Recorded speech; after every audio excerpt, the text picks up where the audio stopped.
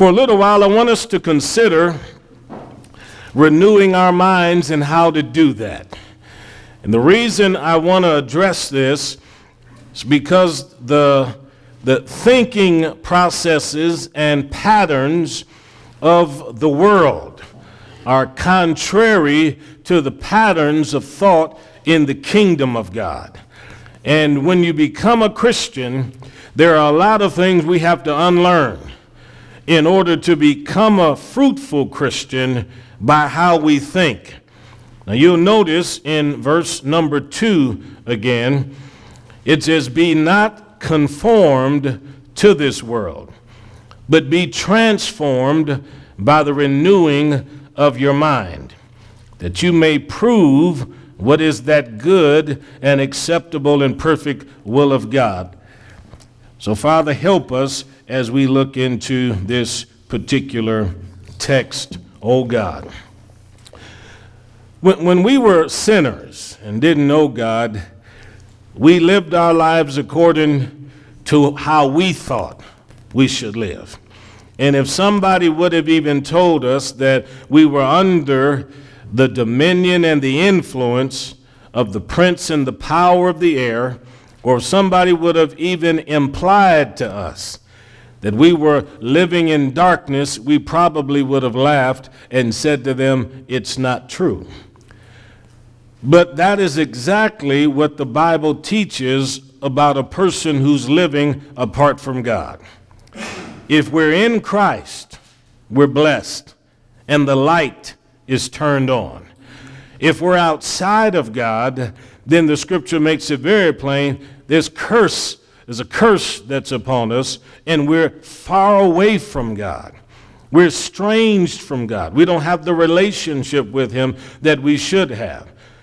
Therefore, the Holy Spirit goes out of his way to speak to your heart and to speak to mine, and the Holy Spirit is constantly calling us to Christ. So he gives us the ability to respond to that. We hear the gospel. He touches our ear to understand what we're hearing, and then the ability is there to repent. Once we repent of our sins, we're born again and we come into the kingdom of God. And now that we're in the kingdom of God, we have to learn an entirely different lifestyle. I can assure you that over in England, the Queen's children and grandchildren do not think like the average ordinary citizen of Great Britain. By that, because they were raised in a monarchy and raised in a system of wealth and hereditary power, they were taught from an early age, you're a prince, you're a king and queen's kid, here is how you conduct yourself. They're told not to even laugh a certain way. They're told they have to dress a certain way, that everything that they do publicly is a reflection of the royal family.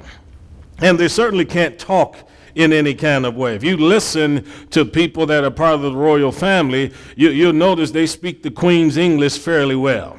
And their diction is pretty good. They don't do a whole lot of slang and colloquialisms in their interviews and things like that, because it's all about understanding who they are in the royal family. Well, of course, we come out of sin, we come into righteousness and into the kingdom of God, and then the Lord has to begin to work to try to reorient us. Because before we became a Christian, we might have used language that was terrible and cussed people out and called people names. And we might have been very derogatory and demeaning in our speech, but once God got hold to our heart and he squeezed that heart and genuinely changed that heart, then now the Bible says out of the abundance of the heart, the mouth does what? It speaks. So what is inside of us ultimately will come out of us. This is why we have to renew our minds. If we change how we think, we can write the words of God on the tables of our heart by meditating on the scripture. No scripture go in, no scripture will come out. But if you put the word of God in your mind here and you allow that word of God to settle in your mind, then eventually that word of God is going to settle in your heart. And Jesus said it this way. He said, I'm going away, but he said, I'm leaving my peace with you. And he said, not the peace that the world gives, but he said, I'll leave my peace with you. Well, he's the Prince of Peace. He comes into your life, and he brings with him all the fruit of the Spirit: peace, love, joy, happiness. Well, then why then do people have nervous breakdowns? Why is it that depression comes to us in such a great measure and the devil inflicts harm on us? I'm telling you, it's because of how we think. Your emotions are directly tied to your thoughts. If you can change your mind, very often you'll change how you feel. And the reason I know that is because if you sit there right now and you begin to think about those people in your life that have hurt you, harmed you, angered you, there's just a little bit of time before you'll become angry and upset. And you can go in your mind from 0 to 100 miles per hour in anger in less than a split second. But at the same time is while you're angry and upset and your blood pressure is high and those veins are popping out of your neck, you can also change your mind, because your mind is under your influence and under your authority, and the devil can't make you think anything. Now, the old proverb says that you can't stop the birds from flying overhead, but you can stop them from building a nest where? Right. So you have some authority in this. And notice what it says in verse 2. Don't be conformed to this world. How does the world train people? I can tell you exactly how the world trains people. The world teaches people to believe you are powerless and nothing's your fault and you're not responsible for any of your behavior. And if anything is going wrong in your life, someone else is to blame. That's what the world says. And the world says there's no way to fix it, so here's what we'll do. Since our children, 13, 14, 15, are excessively sorrowful, we've got an answer for them. We'll give them a pill. And then we'll give them another pill. And then we'll give them another pill. And pretty soon, the children are taking pills like an 80-year-old that may be having physical problems, and they get hooked on believing that they have to have that to live. Now, I want you to understand that the world is operating in a system that is totally contrary to the plans of God. Now, nobody in here is opposed to medicine. We got enough people in this church and other churches connected with medical facilities for you to know we're not opposed to doctors, certainly not to nurses. And as many times I've been to the doctor and been admitted to the hospital, anybody here who knows me knows that would never be the case in what I'm teaching. But I am telling you this, that when it comes to your happiness, your sorrow, your depression, and your joy, you have something to do with this. And you've got to make a choice that you're going to bring your thoughts into captivity. And you're not going to let your thoughts just roam here and there and back and forth. Now, we can show you this from Scripture, and I think maybe it'd be a good time to do that. If you turn over to Corinthians, then we'll let you see this for yourself. Over in 2 Corinthians, and let's look at what it says over in chapter number 10. Chapter number 10. And it says these words in verse number 4. For the weapons of our warfare are not carnal, but mighty through God to the pulling down of strongholds, casting down imaginations or reasonings and every high thing that exalts itself against the knowledge of God, and bringing into captivity every thought to the obedience of Christ. Now, what this means in verse 5 is very simply this. You have the ability to resist the adversary who's trying to bring thoughts to you that are contrary to the rule and the reign of God. And you need to know what God's knowledge says. Your mind is supposed to be a stronghold. It's supposed to be a fortress for God. Your mind is supposed to think the thoughts of God. Philippians 4 says it this way: think on things that are holy, things that are pure, things that are just, things that are virtuous. If you're going to sit there and think about everybody that has made you mad and every grudge that you hold against people, you're going to be a mean, embittered person and never have a happy day in your life. But if you choose to forgive and then take those same moments and think about the Word of God, you're going to find that you're going to be empowered by God to do things and do business for the King. Now again, it says in verse number 5, casting down imaginations and anything that exalts itself against the knowledge of God. If I run into a thought that is contrary to what the Bible teaches, I rebuke it. And I tell it it's not going to have any place in my head. So the Bible says, Jesus said, I've come that you might have life, and that more abundantly. If God wants you to have life, he doesn't want you to have death. So you have to stand against a spirit of death. You have to stand against death so that you can hold on to what you have. If the Bible says in Malachi, God hates divorce, then divorce is not a word that's coming out of my mouth. I've got to resist it. Does that make sense? You have to cast down reasonings that exalt themselves. So the devil is looking for a way to take his system of thinking and to exalt it in your eyes. So if you watch television or listen to radio, you'll find that a lot of that will subtly get into your thinking if you're not paying attention. There'll be somebody on some talk show, somebody sitting on some panel, and they'll be laughing at something godly.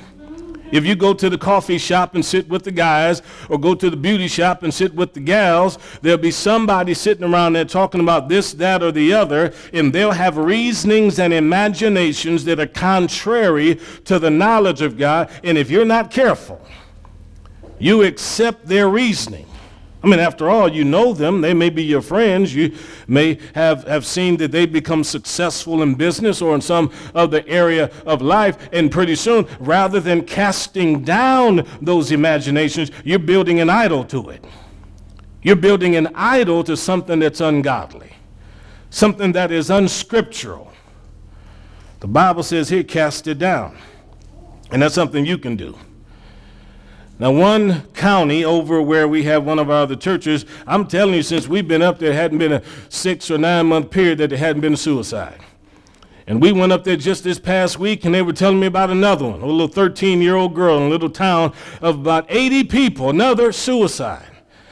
And I'm wondering, why in the world do we have 12 and 13-year-olds that are taking their life? Listen to me. Inside this body and inside your body, you have to make a decision that you're going to resist the devil, because James says if you resist him, he'll flee. If you resist him enough, eventually he'll stop coming around with that thought.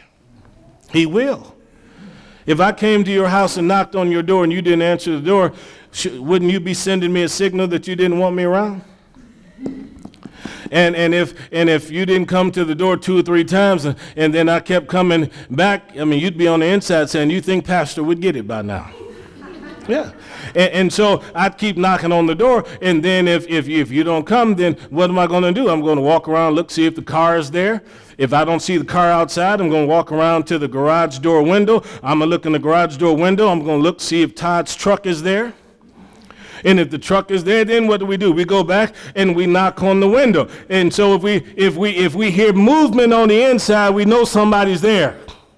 What do you do then? Camp out on the grass. They got to come out eventually. And then the point is simple. I'm being persistent, because if I'm going to get somebody's attention, I've got to be there. That's exactly what the devil does. If you resist him once, he comes back again. You resist him twice, he comes back again. You resist him 20 times, he keeps coming back. But eventually, he'll stop coming on that issue. He'll stop coming. And you've got to fight him, and you've got to resist him. And verse 5 makes it very plain. Every high thing that exalts itself against the knowledge of God. Yeah. Resist the devil and he'll flee. So many years ago, got a call from Lebanon, Kansas, 4 o'clock in the morning. Pastor, could you come down here? My son is sitting in the back room. He's got a gun and he's about to kill himself.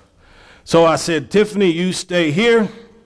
I'm headed down there to Lebanon. So I get in that car, I make that drive down there, get to that house, walk into the house, not a light on anywhere. I mean, knocked on that door, lady let me in, I walked in. It's like a little animal zoo in there, just birds and every kind of pets you can think of. I walked through there and said, well, where is he at? She said, he's around in there in the back room. So I walked into the back room and there he was. I could see him through the light of that moon. He's sitting there by that window. He's got a pistol in his hand and he's about to kill himself, he said. So I don't advise you to do this, but I walked over there to where he was and he was sitting there, and I just said, in the name of Jesus, give me that gun, just like that, and snatched it out of his hand. Said, if you're going to kill yourself, you'd have did it long before I got here. In the name of Jesus, come out of him right now. It's a spirit of death trying to take his life. And if you don't resist the devil will fight you every day. You've got to pay attention to what the adversary is attempting to do. And you've got to resist him by the blood of Jesus. You've got to resist him by the word of God and stand against him no matter what is taking place. And you got to do that with your mouth. The Bible says that out of the tongue comes life or death. Now, you can take a little kid and you can speak words of life into a little kid and tell them you're going to be great in the name of Jesus and you're going to serve God. You can tell them that even when they're not born again and don't know about God. And you can say you're going to walk with God and your steps are going to be on the paths of righteousness, and that's how we should talk to them. Or you can be like some parents who just talk to their kids and say, you're not going to be nothing. Your dad wasn't nothing. Your grandma wasn't nothing. And you're not going to amount to much either. And if you choose to say that, then remember you have what you say. And words are seeds. And you will get the kind of harvest that you speak of. If all you do around the house is speak about, well, I'll leave you if you don't act right, you'll get a harvest of divorce. Or you can choose with your words to plant seeds of love, and you'll get love out of it. Yeah. Your words are seeds. If anybody in here has gardens, and most of you have gardened before, you know exactly what I'm talking about. You put it down, whatever you put down, that's what's coming up. You plant corn, you're not getting apple trees. You're getting exactly what you have planted, and you have to use your words to sow different kinds of seeds. You do that, you'll get a harvest that'll be a blessing to a lot of people. Now come back over here to Romans 12 now. And listen to it. Don't be conformed to this world, but be transformed. Now, your first transformation took place when you became a Christian. You stepped out of sin into the kingdom of God. I understand transformation. We weren't raised in church. My mother and father weren't Christians when I was a baby. My mother and father weren't Christians when I was a toddler. My mother and father weren't Christians when I was an adolescent. I became the first Christian in our immediate family. My dad could outcuss a Marine or a sailor, and it was as mean as any man ever could be, and my mom could outcuss my dad. So, I mean, they knew how to use heated, fiery language and could cuss you to the point where you started crying because of the words they used talking to you. But one day, in a church, I heard the gospel as a kid. Amen. And because I heard the gospel, I went home to my bedroom and went back to the passages that pastor preached on and decided from the Gospel of John, I'm serving God. Well, that just kind of threw the whole house in turmoil because, as I said, we weren't Christian. It's not like they didn't know what a church were. Both my parents were married in a church. My grandpops, he was a Baptist preacher for over 80 years, but hadn't been drugged to church over and over and over and over again. My dad wasn't interested in going to no church. He didn't care nothing about religion. He thought all of them were a bunch of hypocrites. Well, you know, if you are around people and you think they're hypocrites, then you have a tendency to believe everybody is what you are. See? My dad told me this one time. He said a thief can't ever believe there's any honest people on the planet. Because he's stealing from everybody. He's constantly thinking everybody else is stealing. And a hypocrite will always believe everybody else is a hypocrite. And that's what they will say. Oh, that church is filled with hypocrites. I'm not going to deal with any of them church people because they think they're better than this. Oh, they don't think they're better than you. You think you're better than them.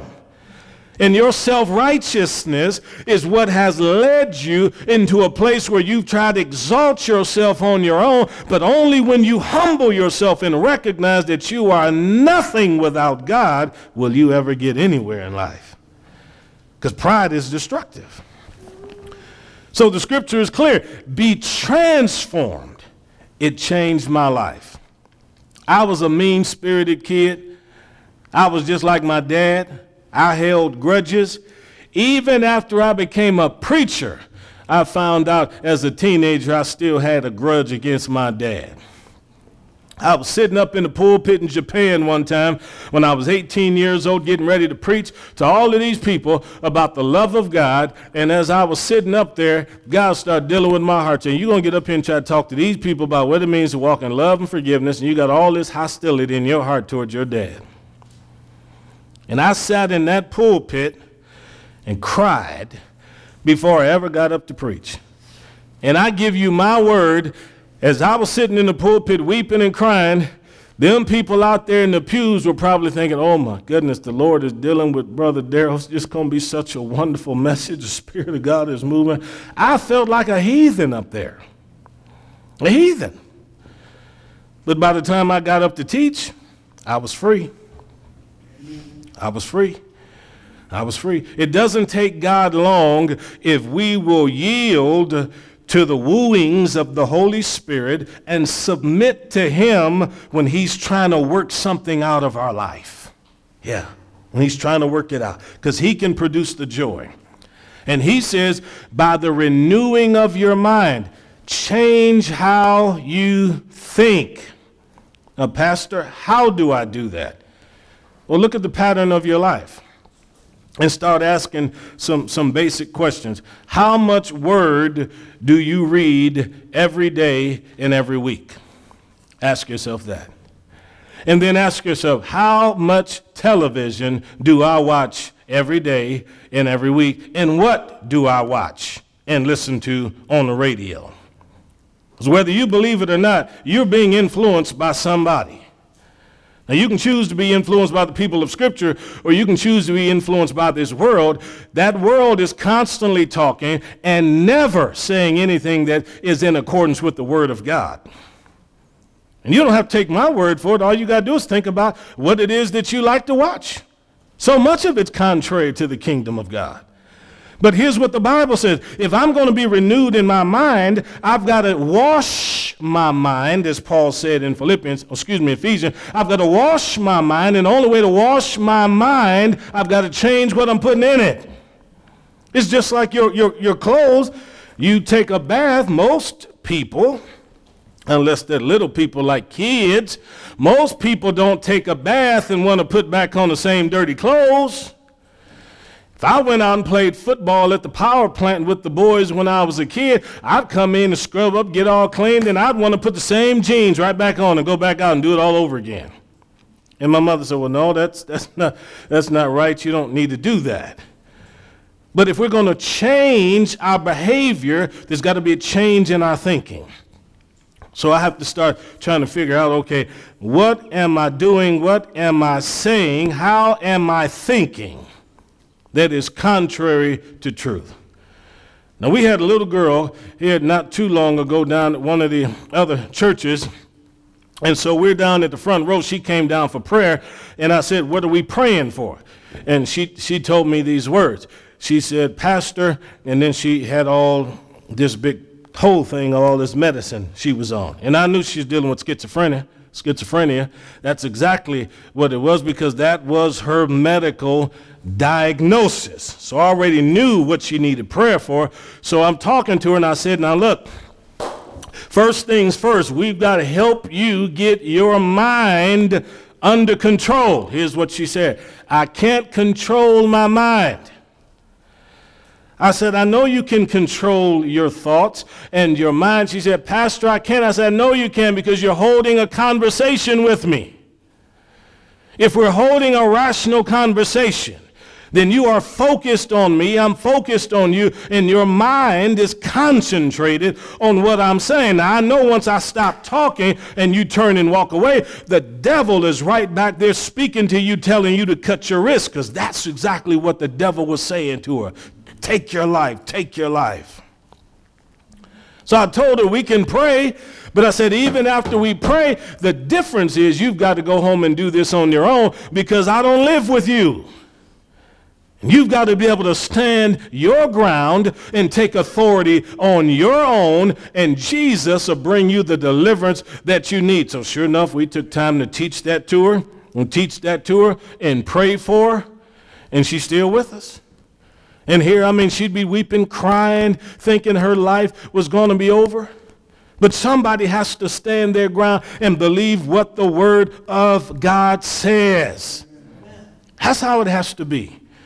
And if you don't do that, the devil takes advantage of you. Again, be transformed by the renewing of your mind. See, the renewing of your mind. This is where it starts, right here. If I can think the thoughts of God, then I'll be able to do the works of God.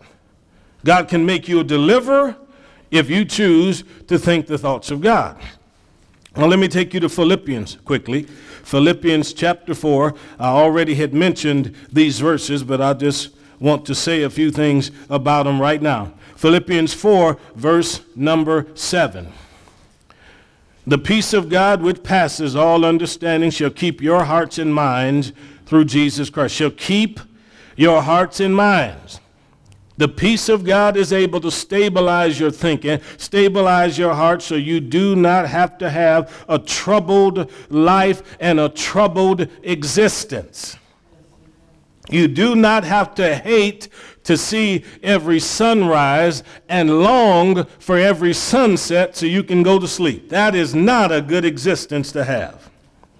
But God's plan for you is for you to understand, and whatsoever things are true, honest, just, pure, these things, think on them. If you got people in your life that love to gossip and slander, get them out of your life. Don't answer the telephone. You say, how fast should I cut them off? Faster than it took me to make that statement. Don't even waste your time with people that aren't going to contribute to your godliness unless you have a connection with them at work, or unless your connection with them, you're trying to witness to them. But I wouldn't waste my time with somebody if I was having marital problems with Tiff, and then I went to see some guys and they were sitting around saying, you know what, man, if it was me, I wouldn't put up with that for 1 minute at all. I'd kick her to the curb and leave her on the outside. You got to be kidding if you think I'm going to feed my mind with that and let a bunch of fools who can't keep a good marriage try to blow up mine so I won't have one. And then we'll all be depressed sitting around a coffee shop talking about how terrible ladies are. Absolutely not. That's not the plan of God. Bring every thought captive and think on things that are true. What's true? She's a lovely woman. She's got a good heart. She loves Jesus Christ more than she loves me. I'm going to think about that. That's what's important, you see. Well, notice in verse 8, it says, whatsoever is just. Talking about righteous. Yeah. What's pure. Pure, holy. Do you realize that in these last days, one of the biggest impediments to a victorious Christian life for young men and women in the church is what comes on that telephone and across that computer in the way of porn? You realize that? That in just about every school in the United States of America, they got access to that garbage, and there's hardly anything that the library director can do to stop it. And if they try to stop it, there are going to be lawsuits all over the place, because there's a culture in this world that wants our little ones exposed to the most perverse aspects of physical intercourse. Even when we know they're not only not ready for it, they don't even need to know about that kind of stuff right now. Don't even need to be thinking those kinds of thoughts. But the culture of the world wants them thinking those thoughts right now. Years ago in this community right here, I got a phone call, said, "Pastor, could you come up here and talk to some folks?" I said, "Okay, what's going on?" Said, "We found in the locker a young lady who had a list in her locker there of all the boys in school she slept with." Can you imagine? And I said, "You want me to talk to her?" I said, you do know that I'm going to talk to her as a pastor. We know that's why we called you. So I went right up there and I dealt with it. Yeah, right. And I dealt with it and explained to the young lady what a sin that is. I was called to another school one time. They said, "Pastor, could you come up here?" I said, "What's going on?" So we can't have our guidance counselor talk to the person, or we'll end up in all kind of a lawsuit. But we got somebody here confused over their identity. So we'll give you a room in the back of the school if you'll just come spend some time. I went up, spent some time. I'm telling you, folks, we have a world out here that has no idea how to handle young people, how to handle the things of God. And what's even worse, we got adults that don't know the difference between right and wrong. You see, don't know the difference. So here we are, and I'm trying to help people collect their thoughts so that they'll understand how to walk in victory and live a life that is prosperous and fruitful as a Christian, because what a child needs is a pastor that believes the Word of God, so that when they come out and hear the Word of God, they'll know they're hearing from God. And they need a mom and dad that stand steadfast for the truth. Because in this day and age, right now, we're watching people just fall by the wayside. Do you know why a church like ours has always continued to thrive, even when a whole lot of other people may not have agreed with what I say or teach or what we believe, and other churches have struggled trying to pay their bills and all that kind of stuff? Is because we hold fast to the book, preach the old-fashioned gospel message, and there will always be a remnant of people that want to hear the truth of God's word. Always. There always will be. And if everything else turns and goes in the opposite direction, every time we come out here, I'm preaching a book because I'm trying to wash people's minds. Amen. I know that all week long, the devil's fighting you. He's attacking. He's coming from every direction. He's telling you you're defeated. He's telling you you're worthless. He's telling you your life is meaningless. He's telling you you're not doing anything worth living for. And here we come along, we preach a gospel to tell you Jesus is the answer, Jesus is the hope, and you need to keep pressing on and walking on with God. Yeah. In a place like that, there'll always be people that'll come and want to hear what the gospel is. I'm not going to sit at home in a lazy boy chair and have the people on The View try to tell me how I should be a good citizen or how I should live my life. And I'm not going to have some politician trying to explain to me what it means to be a conservative or what it means to be a Christian. I'm going right back to the book. Amen. I don't care if they're Democrat. I don't care if they're Republican. All the churches that we have, I've had every kind of stripe of political stripe you can think of. At one time, at one church over here, I had the person who was the chairman of the Democratic Party sitting there listening to me teach week after week. Another church, I had the person who was the chairman of the Republican Party sitting there listening to me teach week after week. My policy has always been the same in teaching the Bible. If I say something bad about a Democrat, I'll say something bad about a Republican. If I say something good about a Democrat, I'll say something good about a Republican. It's getting harder to say anything good about anybody. Politics. I'm serious. This thing is corrupt from the head all the way down to the bottom in the local systems very often. So I've just determined I'm going to preach the book without fear or compromise. Amen. Not be intimidated by what anybody's affiliation is, but to understand if we proclaim the word of God, the word is what changes our thinking. Yes. So it's true then.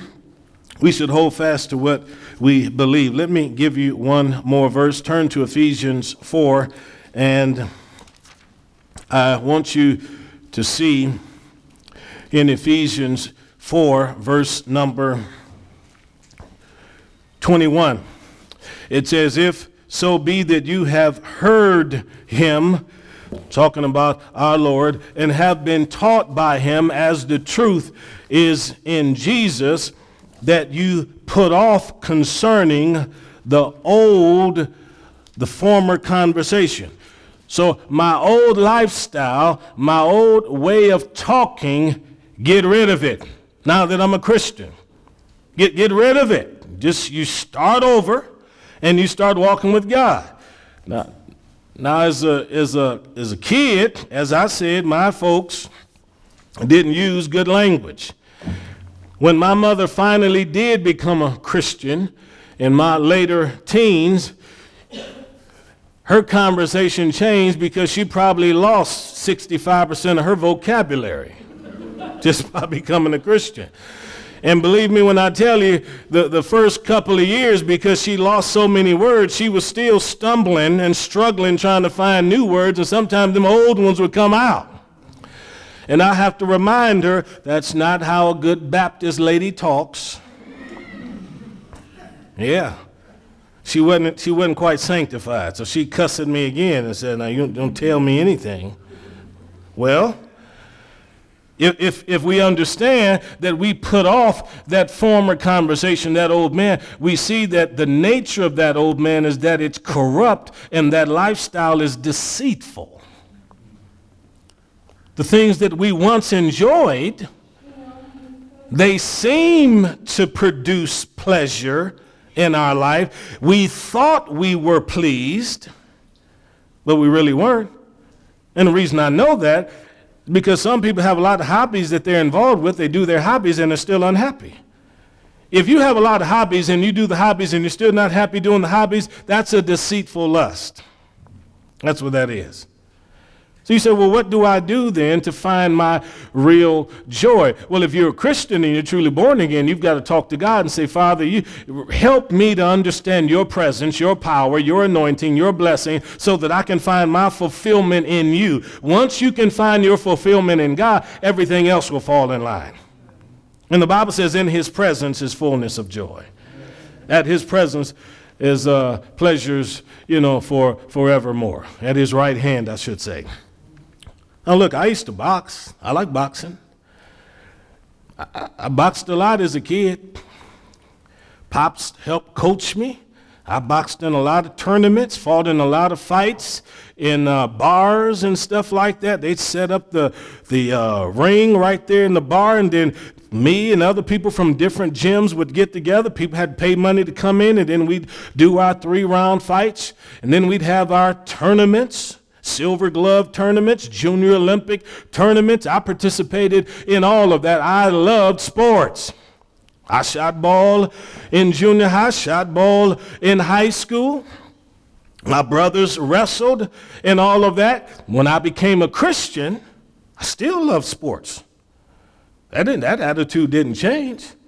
The difference now, though, was that I didn't want to do anything that was going to be a bad reflection on Jesus Christ.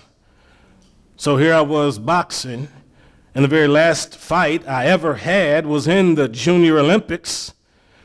Here we were in the medal round, and first round, I had this guy's mouth bleeding, his left eye was closed, and all I was doing was sticking him with a jab. And my dad was ringside, and all my friends from high school were up there. They were watching me put it on this boy. But I sat down ringside after that first round. I was under such conviction What kind of a Christian are you out here bloodying a young boy's mouth, and you're going to try to win this fight and knock him out, calling yourself a lover of Jesus? That's the kind of conviction I was under. And I'll never forget, I came out there that second round. I was just totally disoriented because I was so under conviction. I was still hitting this guy. But, you know, I was under so much conviction thinking about God, I wasn't even really paying attention to the fight anymore, so he caught me with overhand right. I went down. I could have jumped back up, but I didn't even get up at all. I just laid there. They took me out of the ring, took me to the hospital, had to do that whole little CAT scan that they got to do for kids because of all that. But then afterwards, my dad was in there. He said, what in the world happened to you in that ring? I had taken my gloves off by then. I said, Dad, I'm never getting in the ring again. Never again. And never even went to the gym. Haven't even gone into a gym to visit any young people to watch them training. When I went to the Marine Corps, my roommate for 3 months was Kenny Norton's son. At the time he was my roommate, Kenny Norton's older brother was playing for the Dallas Cowboys. And here Norton Jr. was trying to get started in boxing because his dad was a popular Marine boxer and had won all kinds of fights and medals. So he's telling me, saying, come on, son, come down to the gym with me and work with me a little bit. I want to try to start boxing like my dad. I said, I'm not going anywhere near a gym because I know how much I used to love it. And I know how much I enjoyed it. So you've got to understand that just because you have a hobby and something that you love and enjoy, if God comes into your heart and into your life, there's sometimes you just got to lay something aside and just say, I'm not going to do that. Even if it's something that you enjoy and love. I'm not saying I thought it's a sin for anybody to be involved with a boxing match. I'm just saying the way God was dealing with me, it was a sin for me to be involved with it. That's what I'm saying. And I've seen the same with people who've done football, basketball. I got a young man used to play down there for Hayes. Fort Hayes played baseball. I asked him why he stopped. He said, Pastor, I found out after I became a Christian, it was all pride in my part. I just walked away from it, never picked up a bat and a glove again. That's what he said.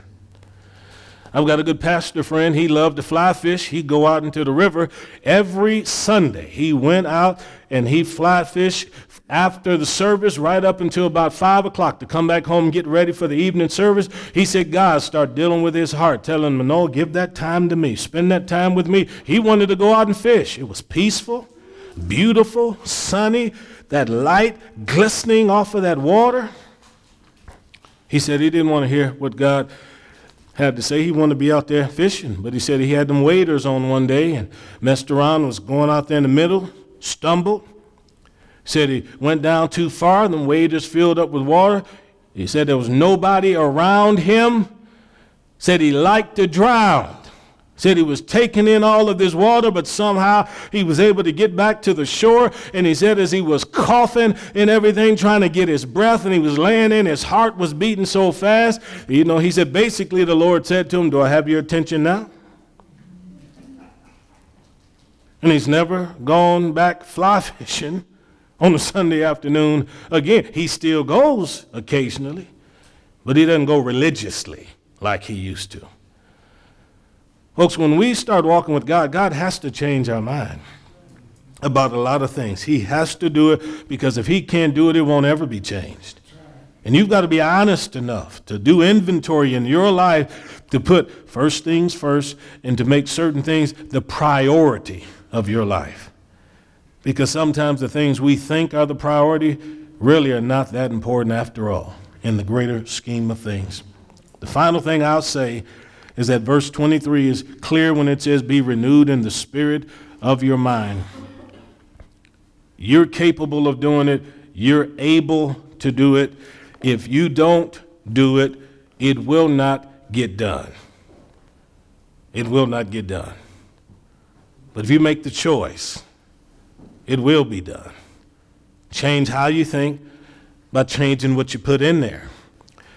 Find you some good teaching CDs or messages. Download them to your memory stick. Find some podcasts or something. Fill your mind with that. Put your little earpiece on while you're working or doing whatever you're doing. Still got word that's going in. When you're in that car and you're driving, you don't have to listen to that Patriot channel and have your blood pressure going up because you're getting mad at all the politicians. Put some word on, something that's going to calm your nerves and get you ready. When you get ready for your family gatherings for the holidays, as we get closer to that, don't even let somebody turn the news on. Put some Christian music on in the background. If they're going to be irritated, let them be irritated by God. But don't have all that other stuff on there that's going to destroy what could very well be a decent opportunity for people to get together. And let God have his way. And you'll find that's where the blessing of the Lord is. Amen? Amen. Let's stand.